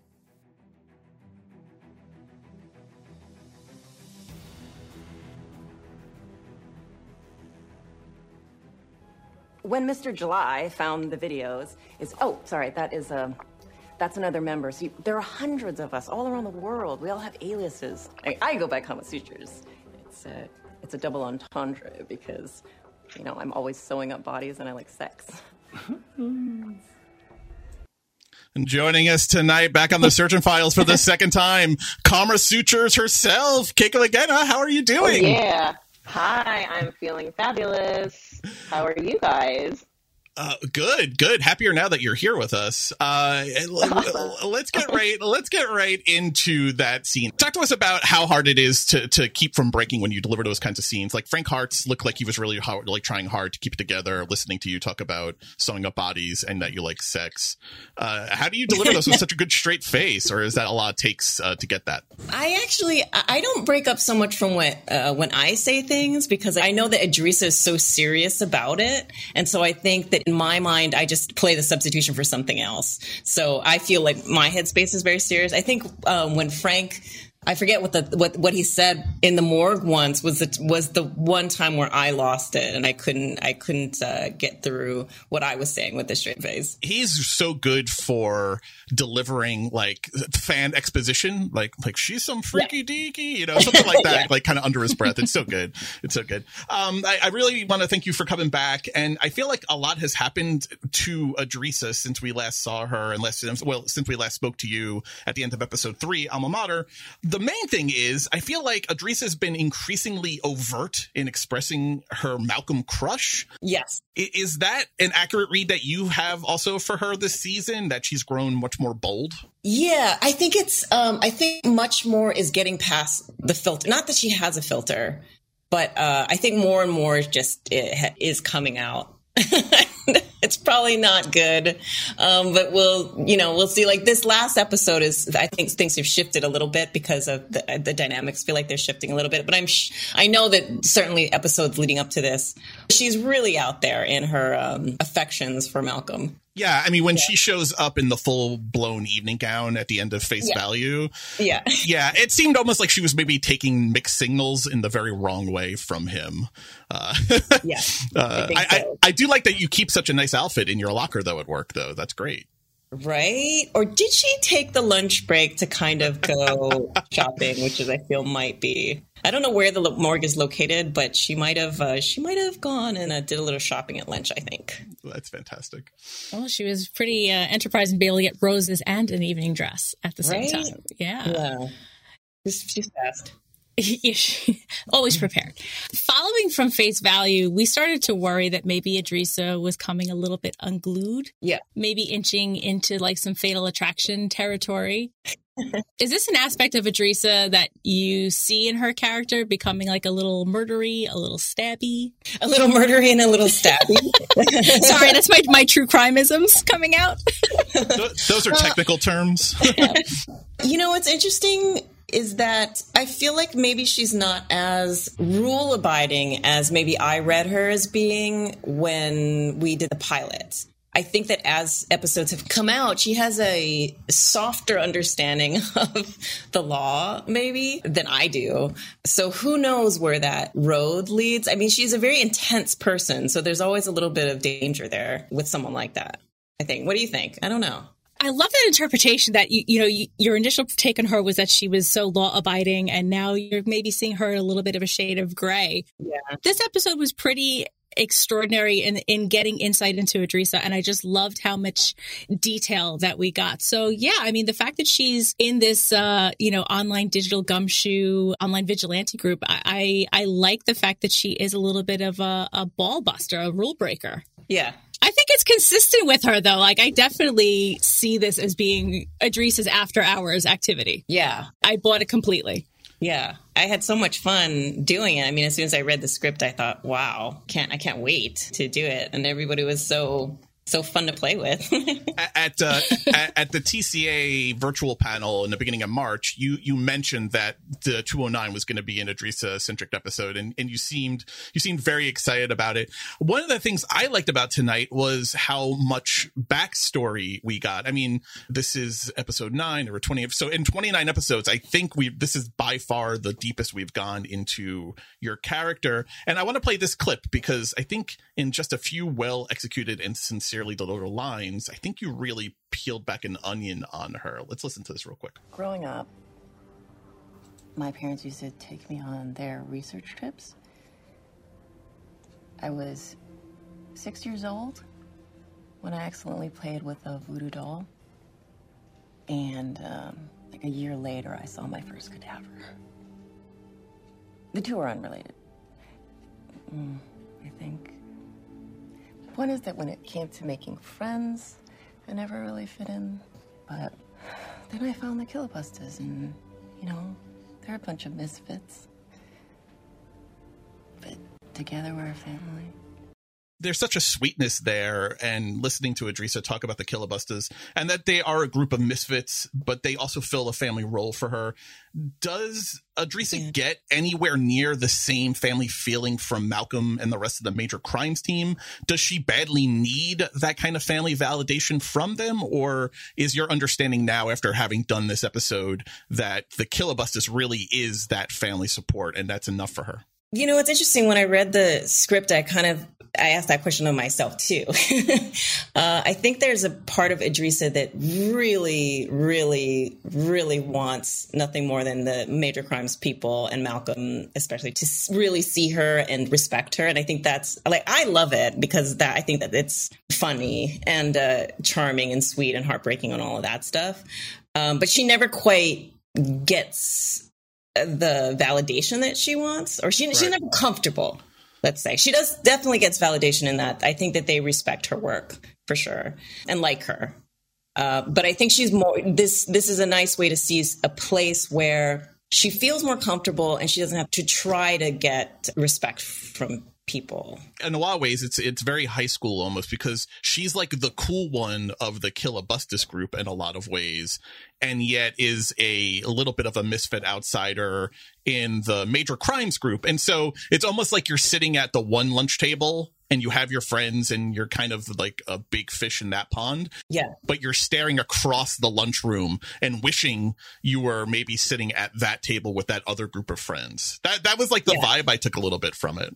Yeah, absolutely. And there's a line the writing is so great, but there's a lot of it. And so there are a lot of things that get cut in every episode. And one of the lines that got cut in this one was, I'm like their Malcolm Bright. So in the interrogation scene, when Blaze is explaining who I am to their group, he says a line that actually gets moved to another area of the script later on, where he says that you're it's like meeting a celebrity.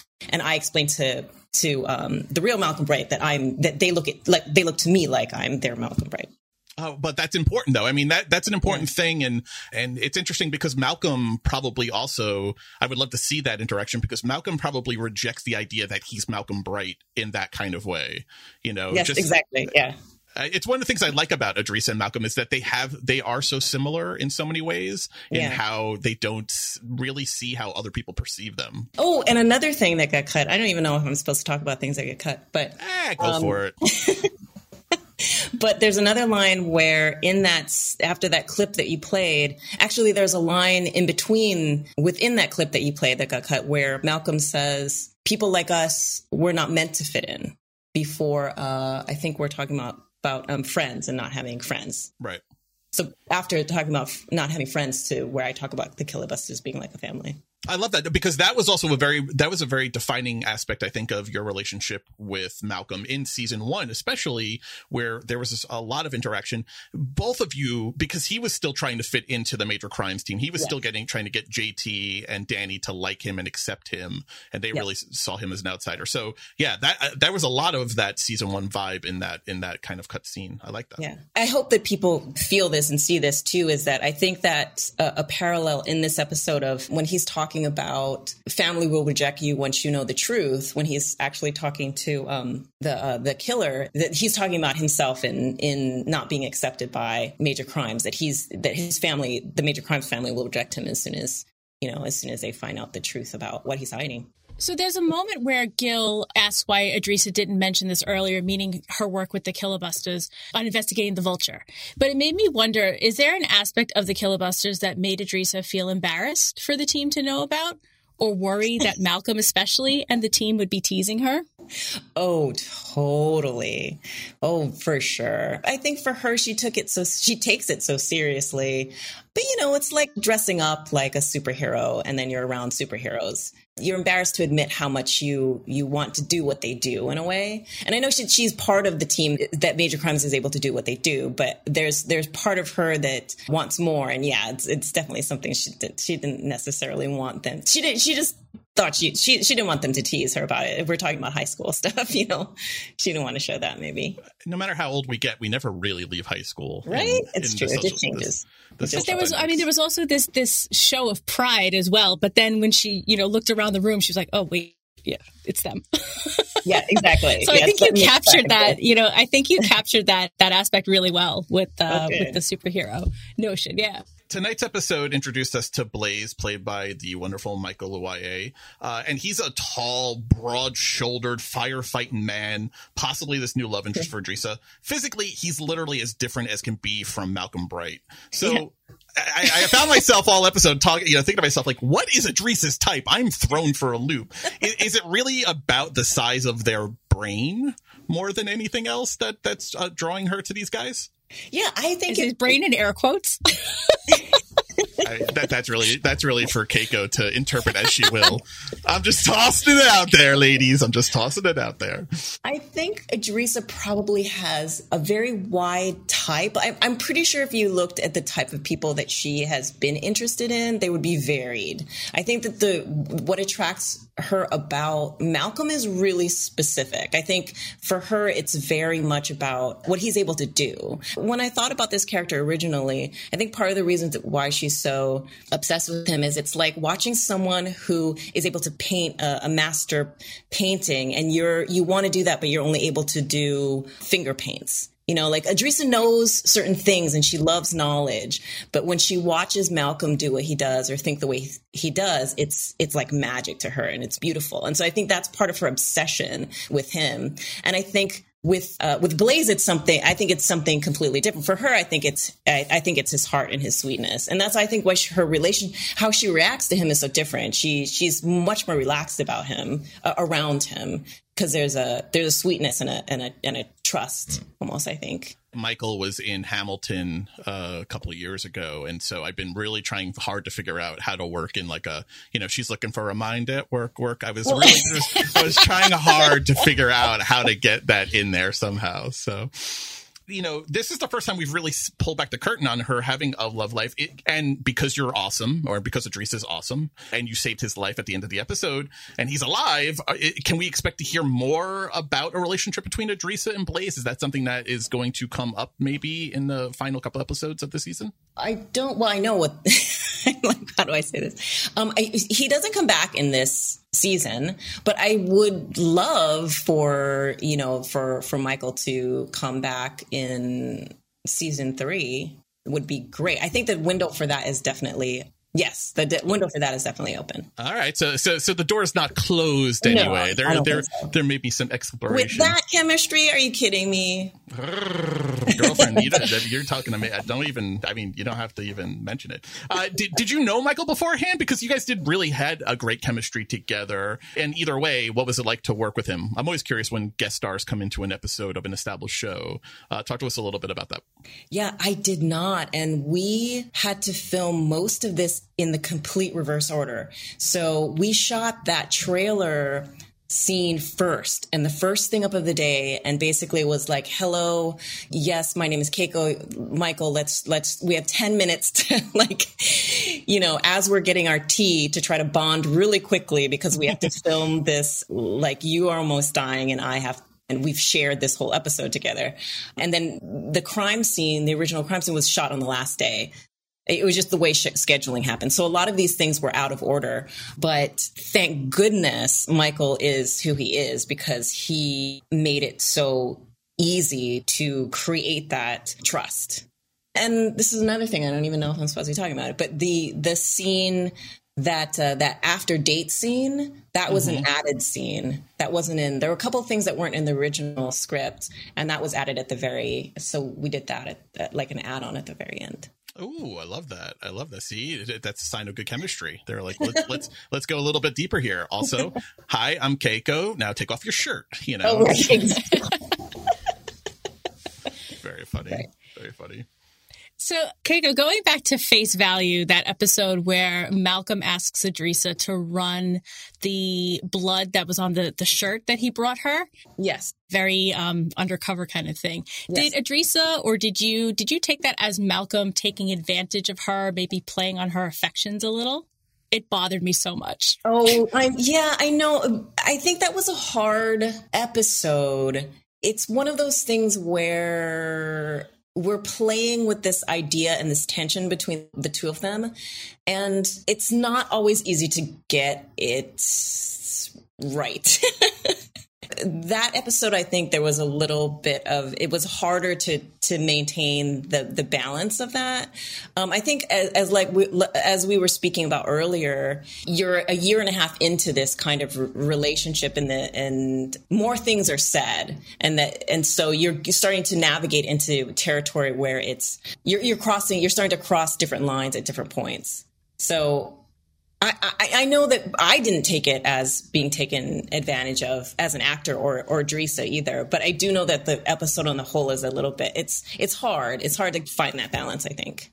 So did it really bother you? It did, only because just knowing that Idrissa was going to go, well, of course I'll run that for you. And then when he shows up to the lab to drop it off, and she'd gone through all of this work, obviously, it's like, saying it's a date and things like that. And just how crestfallen Idrissa looks when, it really is a bloodstained shirt sample. Yeah. It was just one of those things. It was just like, oh, and you talked about the complexity of their relationship. So yeah, when you have this obvious, situation with a person and you need to get something out because he's desperate, right? He's desperate for his sister. It's not outside the realm of possibility, but it didn't make me upset about Malcolm or anything like that. But it was just like, oh, you went there. Like you used her, like the give an inch, take a mile kind of a thing. Like that's the way I felt about it. Oh, it's funny because I guess I always am mostly looking at it from her perspective and how I thought about it. And I know that this isn't how a lot of people viewed it, but it's maybe just the way that I think of it and the way I read it, is that I always thought that it wasn't so much that she wanted to go to dinner with him or something like that. It's like, how when you're going to do a study group with someone, someone's going to come over to study, but you're really into them. Right. And so you dress a certain way and you smell a certain way and you think of what kind of snacks you're going to have. Right. You put the colored scarf over the light, right? Yeah. You think about that stuff. And to me, that's what Idrissa was doing. It's just that Idrissa does everything at 1,000%. And so her putting on the cute sweater because the boy's coming over to study looks like that. She's not a subtle person. Which is why we love her. Yeah. And I think that I might have been the only one who thought this way. To me, it was never a bad thing that he asked her to run this sample, to me, it was like, oh my God, Malcolm trusts me with this thing that other people don't know about. He needs That's me. huge. Like that, to her, that was like someone coming over and telling me a secret. Like now we have a secret together. And so to work with him is what she gets excited about anyway. But I might have been the only person that really saw it that way, because I know a lot of people felt a little strange about that scene when it kind of came out. I really like that insight, because it is looking into Idrissa's psyche, saying that, like, I want to help you, and this is our secret. So it's something special and shared. So from Idrissa's point of view, that does make sense as well. Yeah. I mean, that's how I saw it. I like it. Keiko, I know we're running out of time. I know you're on a tight schedule today. As we're heading to wrap up, this was a night of first for Idrissa stans. We got to see a glimpse in your private life. We got to see a glimpse of your love life. We got to see your apartment and know where your bedroom is located now. And we got to see Idrissa go inside Malcolm's apartment for the first time and get the glimpse of the murder wall. I mean, really big stuff for Idrissa fans.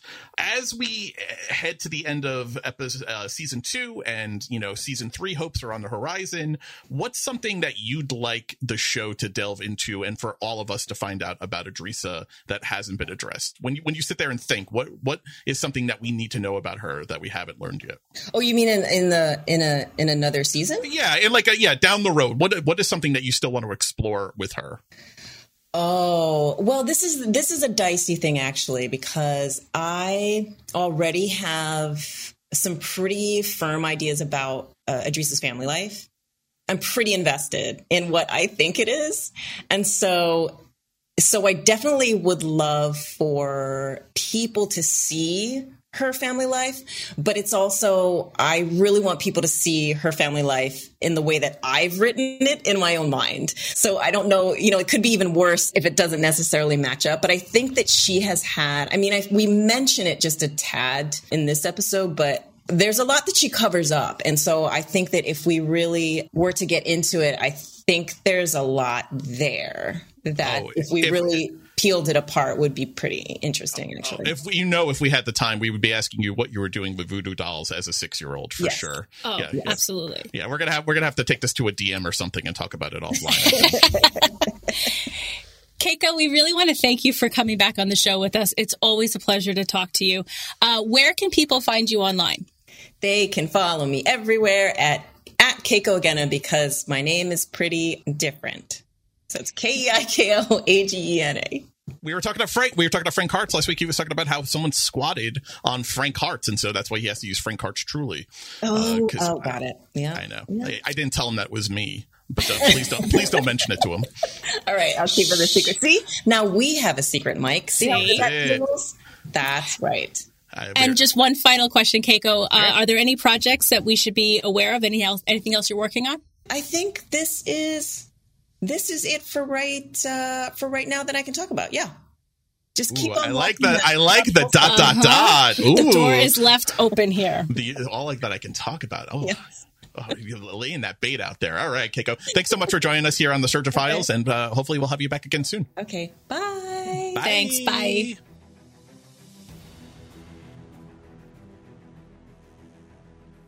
All right, guys, I just want to give another thank you to Keiko for being so charitable with her time. She was on a really tight time frame today and still stayed with us longer than she had to. I think this episode gives a really good look into who Idrissa is, and I think talking to Keiko helped flesh that out even more. I think for any of the Idrissa stans out there, listen to that interview, listen to it again, and then watch the episode again. And I think it'll help inform what the show is doing with her. Her insights were just so amazing to the questions that we had about Idrissa and her origin and her backstory. So definitely worth the listen. Yeah, really great interpretations. And she says this, but she is really invested in Idrissa Tanaka as a character, and it comes through when you hear her talk about her, because not all actors are. Some actors are just like listen, I'm here because the PR people say I have to, give you an interview and talk about this, but I don't really care about this role at all. It happens. It happens so frequently, and it's always a little bit heartbreaking if you care about the character and the actor that plays them doesn't. But across the board, I find the cast of Prodigal Son really do care about these characters that they're portraying, and maybe no more so than Keiko. So it was great. It was great to talk to her again and really dive deep into this episode. Before we wrap up and say goodbye, I want to address Gil and Jessica, because this episode brings them back together for the first time really since the beginning, when Danny scares maybe Gil off with, the Whitleys are cursed, and Jessica overhears that and then eventually breaks up with Gil. They really haven't been around each other, not since the Alma Mater episode where Jessica shows up at the school because she's on the board. I think that may have been one of the last interactions these two even had. Are you surprised that they got back together in this episode, or seemingly got back together in this episode? Are you surprised that it was Malcolm who did the matchmaking? I'm not surprised that they got back together. This has been a very long relationship, friendship, confidant, therapist, protector. There's so many adjectives that you can use to describe this relationship that has evolved over this 25-year period, that there are some very deep-seated feelings between these two. And Gil needed to get over his hurt. Jessica needed to get over her hurt as well. I like that Malcolm was the one to suggest that this happen through the surgeon files, right? Through the resurrection of those. They both kind of set aside their pride. They said some things that were pretty hard to each other earlier this season. Jessica overhearing that the Whitleys are cursed, and he didn't deny it. That's a really hard thing to hear, and it's a hard thing to reconcile. So I think that they've had enough time to get over their emotional hurtness or their emotional feelings, basically come to this mutual agreement that their friendship and whatever else comes of it is more important than being upset and being sort of on the outside of their friendship.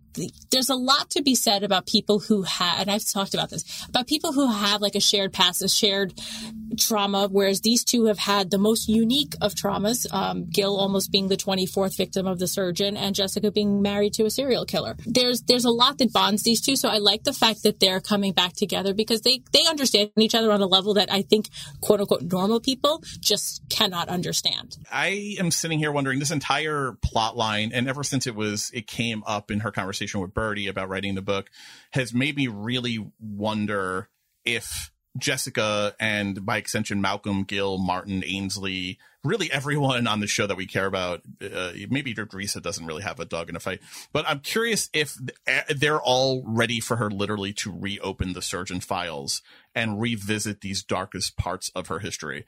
Because in the same way, we really haven't gotten a lot of backstory on so many of these characters that we still feel like we know really well.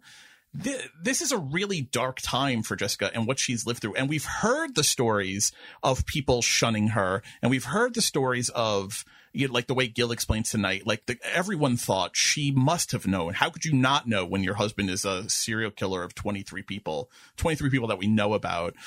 So I hope we get a lot of flashbacks to that time, because I think it'll go a long way of humanizing Jessica, because there's still a lot of people that don't like Jessica because of the hardness of the character. But I think it's because they don't have an appreciation for really what she's been through and what she has suffered through.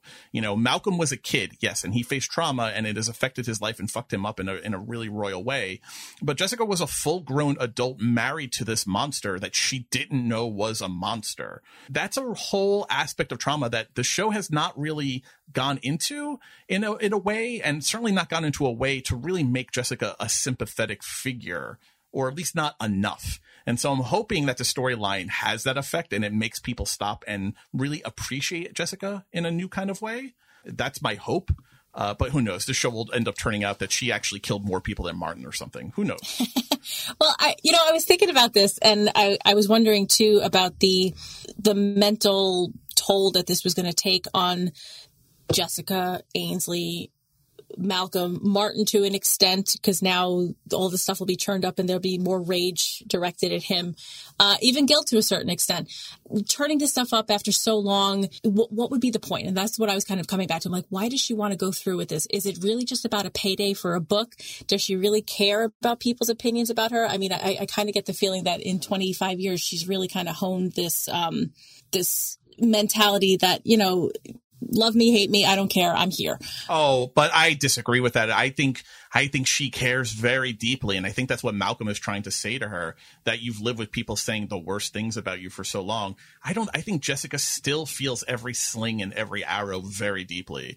I think there's a little bit of a money aspect to here because of Birdie and the hole that Birdie put them into with making the deal. But I think there's a catharsis that Jessica is hoping to get out of this by telling her side of the story, and by making the world of Prodigal Son, as well as some of the fans that really have never given Jessica a fair shake, to let them in on what she went through, because I think she still feels it very deeply every time there's a story. I think that's all facade. I think that's all, you know, women put a facade on kind of expectation that she does for the public. I think she feels very deeply every nasty word said about her. Well, that's where I think that, you know, writing the book will give her side of the story without objection, without the light of page 6 on it, and giving her this ability to maybe reconnect, like you said, catharsis, and that's the word like I kind of had in my notes as well,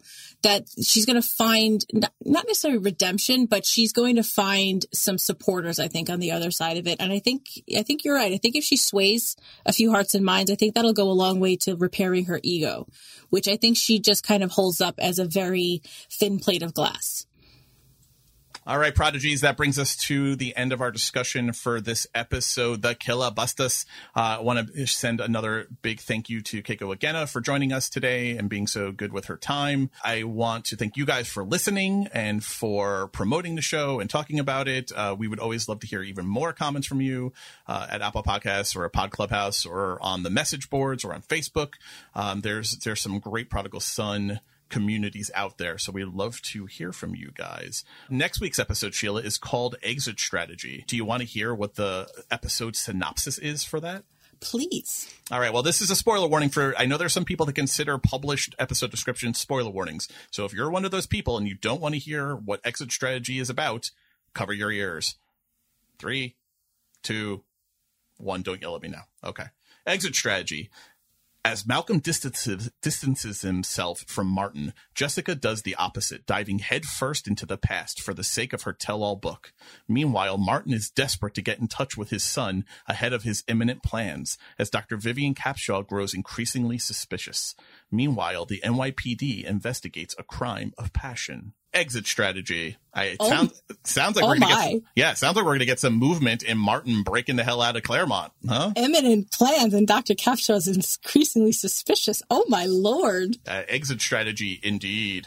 I'm seeing a big exit sign in front of my face right now. Right. Thank you guys for listening. Don't forget to rate, review, and subscribe to the Surgeon Files, your unofficially official Prodigal Son podcast at Apple Podcasts or wherever you listen to podcasts. And if you could leave us a 5-star rating, that would be fantastic, so that we don't have to sing creepy spirituals to you in elevators until you do. Don't make us do that. We don't want to. Don't make us go Friar Pete on you. But how great was it to hear his voice singing? I love Christian Borley's voice so much. Makes me always happy. Mike, I'm going to go back a second. We are no longer the unofficial podcast. No, we're official. You're so funny. I mean, the show does say you need the Surgeon Files. And so take that advice, leave us a 5-star review, and thanks for listening, and we'll talk to you next week. Thank you for listening. This has been an original Pod Clubhouse production. Pod Clubhouse is a podcast network dedicated to encouraging collaboration among podcasters and friends to bring a fresh voice and diverse perspective on a wide array of content. Please visit and leave a comment for us at podclubhouse.com. Rate, review, and subscribe to our podcast feeds on Apple Podcasts. Follow us on Twitter, Instagram, and Facebook. You can find us at Pod Clubhouse. Our DMs are always open, and we'd love to hear from you.